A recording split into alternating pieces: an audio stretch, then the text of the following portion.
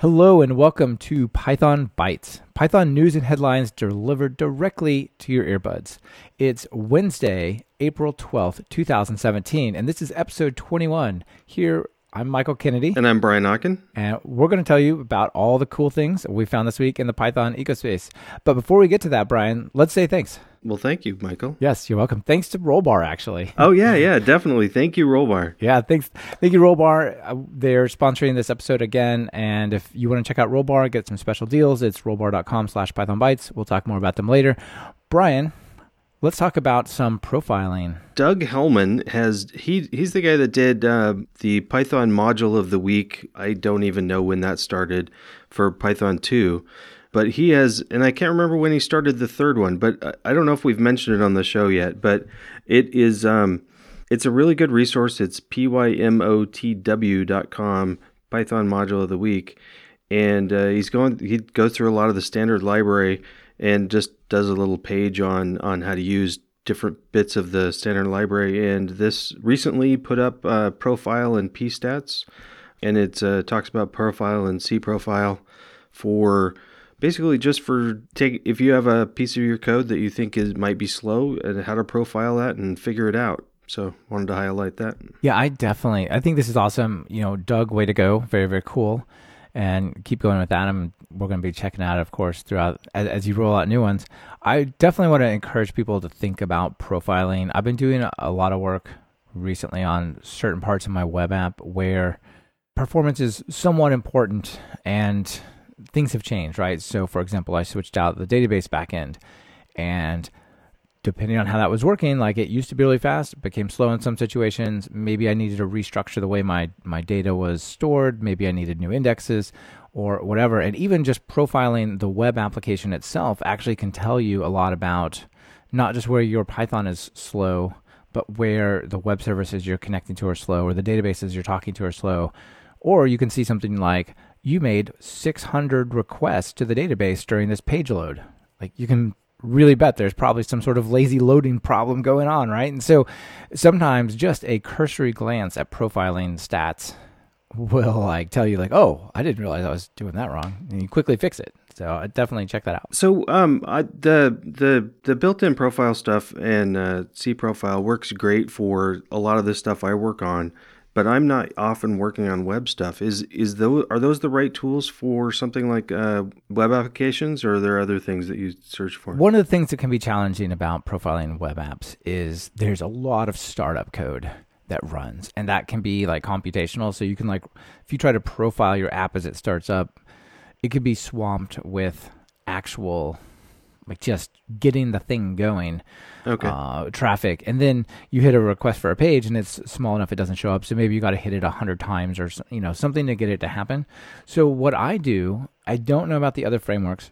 Pretty sure they must have something like this. But in Pyramid, by default, there's a little red box on the right side in development mode. And you can click on it and it'll take you to, it's called a Pyramid debug toolbar. It takes you go to the back there, and one of the options is to turn on profiling per page request. So you just check a box and then request a page, and it'll tell you how many milliseconds it took, and if you click on it, it'll give you the output from this just for that page automatically. So that's you don't have cool to do anything. Yeah, it's super cool. All right. Well, thanks. Yeah, sure. Speaking of the web, so we have a new project coming out that I wanted to bring everyone's attention to. I don't know how old it is. It's weeks, maybe months. I'm not sure. It's not very old. By Tom Christie. So you may know Tom Christie from the Django REST framework. And he came up with something called API Star. And this is an alternate REST framework. Okay. So Django REST framework's been around for 5 years. And it's very popular. It's well known. It's highly used. But it's also very much wedded with the Python 2 prior web world. Right? I mean, it's from 5 years ago, right? And it's based on stuff that was, sort of put into motion before then. So it's not, if you want to explore some new and interesting ideas, you can't really do it. And that's what Tom was saying. So he actually came up with this thing called API Star, and it has got some slick features that are really worth looking at. It's really new, so I don't know if it's quite ready for prime time. I just honestly don't know. I'm not saying it's not. But the idea is he calls it a smart web API framework designed specifically for Python 3. And it's super easy to get started. Just pip install API star. Then you can say API star -new template -minimal or dash template minimal, right? That'll get one. You can either run it or you can run the test straight away. So I thought you would like that little API star space test. That's pretty cool. Yeah, and nice interface too. Looks really clean. Yeah, so here's where the magic comes in. It's all about the type annotations. So in Python 3, you can say, like, I could define a function called like show query parameters, and I could have a thing called query parameters. If I wanted it to be of type http.query params, I would say : http type query params. And that tells Python, not at runtime, but at design time or development time, hey, this thing's supposed to be a query params instance, right? Yeah.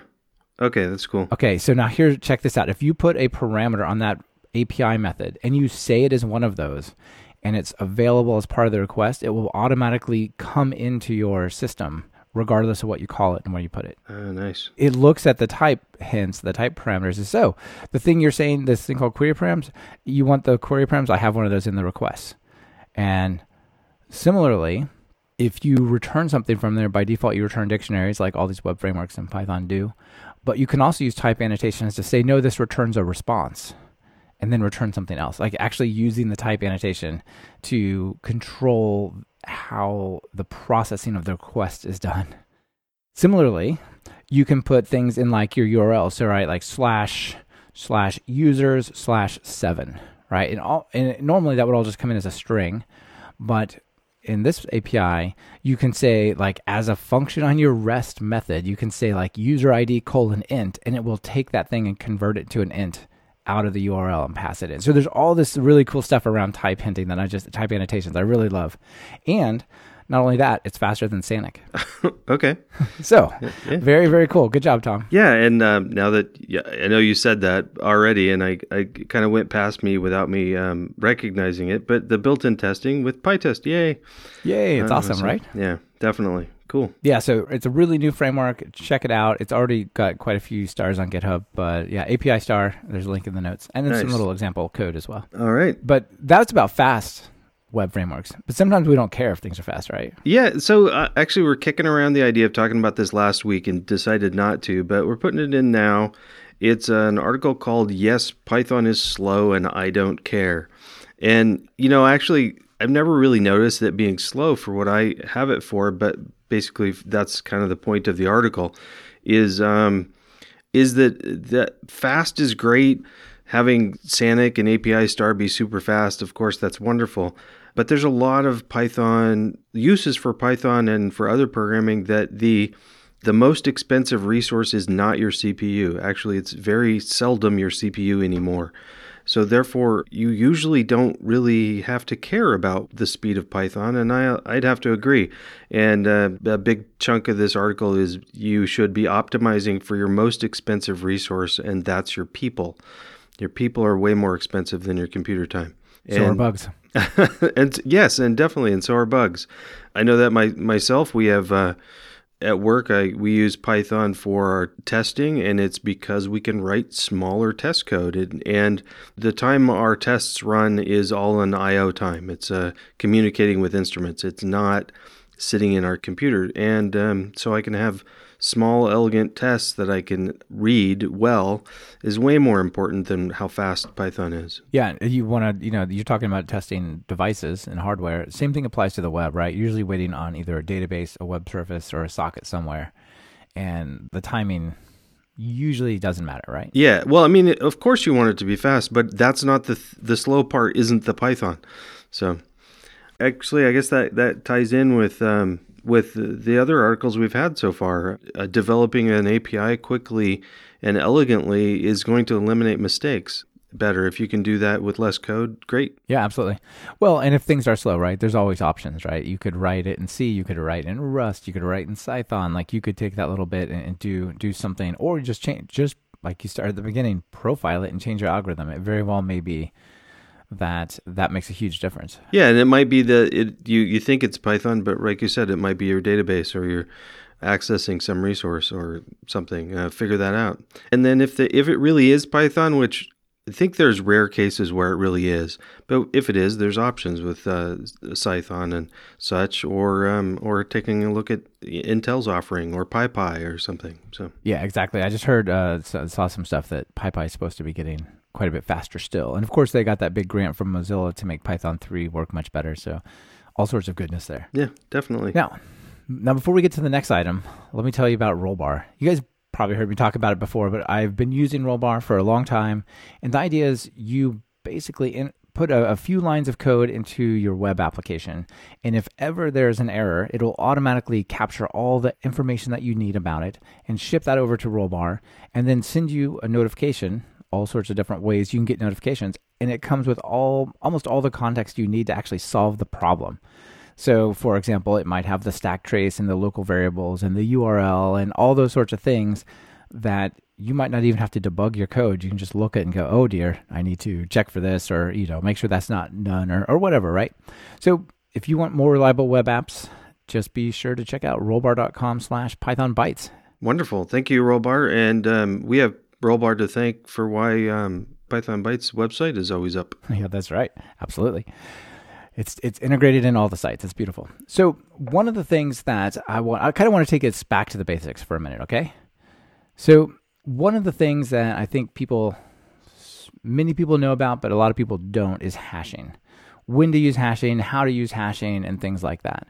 So there's a nice article called A Quick Introduction to Hashing by Gerald Nash, and this is specifically for Python developers, and has some nice examples of, like, if I want to hash a string, using, say, SHA-256 or something like that for the hash, how do I do that? What does that look like? Can we back up a second? And what is a hash? Sure. So a hash is a little bit like encryption in that you can look at the hash and it's obfuscated, right? You don't really know what it is. But unlike encryption, it can't be reversed. It can't be unhashed, right? You might take a 10 megabyte set of data and hash that into 256 characters or something like that, right? And the idea is if you have the same input and you run the hash over and over again, you should get the same output. Okay. But even if it varies slightly, you'll get a totally different output. Not a little bit different, but dramatically, like unrelated sort of type of thing. And so it's used for verifying messages, verifying like download files are not tampered with. But most importantly, it's used for passwords, right? Storing raw passwords in a database, not the best. So we typically hash them, but there's all sorts of other interesting uses you can use for hashing. So like in my websites, I have the static files, JavaScript, CSS, images, etc., basically cached like super hard. So they're cached for a year at least, I think, maybe possibly longer. So if you go to the site and you like come back later, it's not going to go back and look again. And so what I do, the technique to make sure that nothing ever shows up stale on the site, right? You don't have to wait a year for it to like come back together, is I put a little hash of the raw files at the end of the URL of every bit of static content that I have. And so it caches it, but it caches it with the fingerprint of it embedded. So if the file ever changes, it instantly generates a new file and it pulls it out. So hashing is used for all sorts of good stuff. Okay. Yeah. So anyway, it's a great little article to show you guys how to do that. So if you're not taking advantage of hashes, they're super easy. Here's a nice way to see how to do it. Wonderful. This is a very fun article. I forgot to write this person's name, but there's an article called Wedding at Scale, How I Used Twilio, Python, and Google to Automate My Wedding. I feel like I missed this opportunity when I got married. Yeah, and this is just fun. And actually, the modern person's problem with like how to invite people, and I love this article. Just the nerd in me likes it. There's no way I would have had time to figure this out when I was trying to plan my wedding, but if you got the time, it's great. So threw all the potential guests and their phone numbers into Google spreadsheet. And then used Python and a Python package called gspread to access Google Spreadsheets and pull that out. And with Python, use Twilio and SMS people an invitation to the wedding. And then not only that, left URLs for people to get back to him. I guess there's URLs and there's also like replies to he set up a Flask app to collect everything of all the replies to that. And then he even goes on to sending out reminder texts and having people select which food option they wanted. And it's pretty incredible, this story. Yeah, a real mashup of a bunch of cool technologies. That's awesome. Yeah, it's cool. Nice. I have another fun one for us for our last item here today. And got to be careful about how I speak about this device because my understanding is speaking of it causes it to do things. So let's call it the Amazon virtual assistant thing that sits on your desk. All right. Okay. So there's a guy who created a framework for creating what are called skills on this assistant.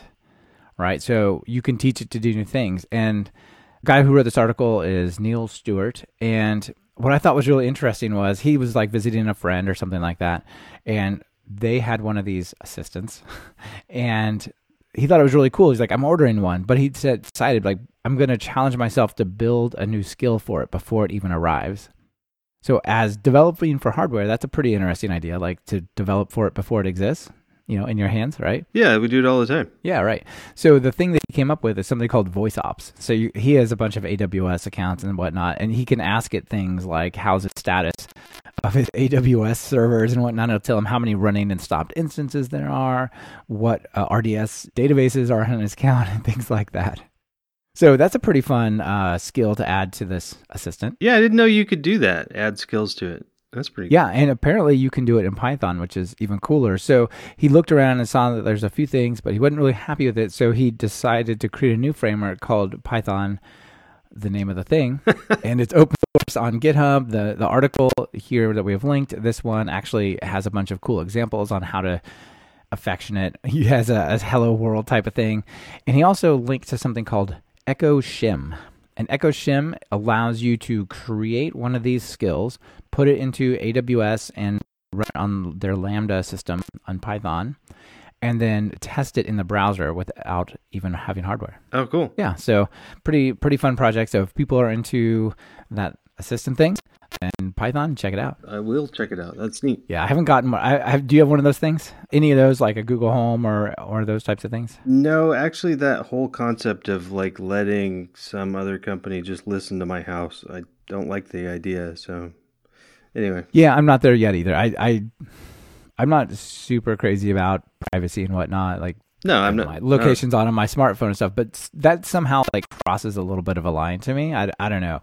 I'm sure I'll be over it someday. Plus, I don't really, I don't trust my kids to not just order a bunch of stuff all the time just by talking to it. So. Yeah, after what happened the first time I got an iPhone that had Siri on it, I know what the kids did to that thing. I mean, this is even more accessible to them, so I'm not sure I want that anywhere near my kids. Awesome.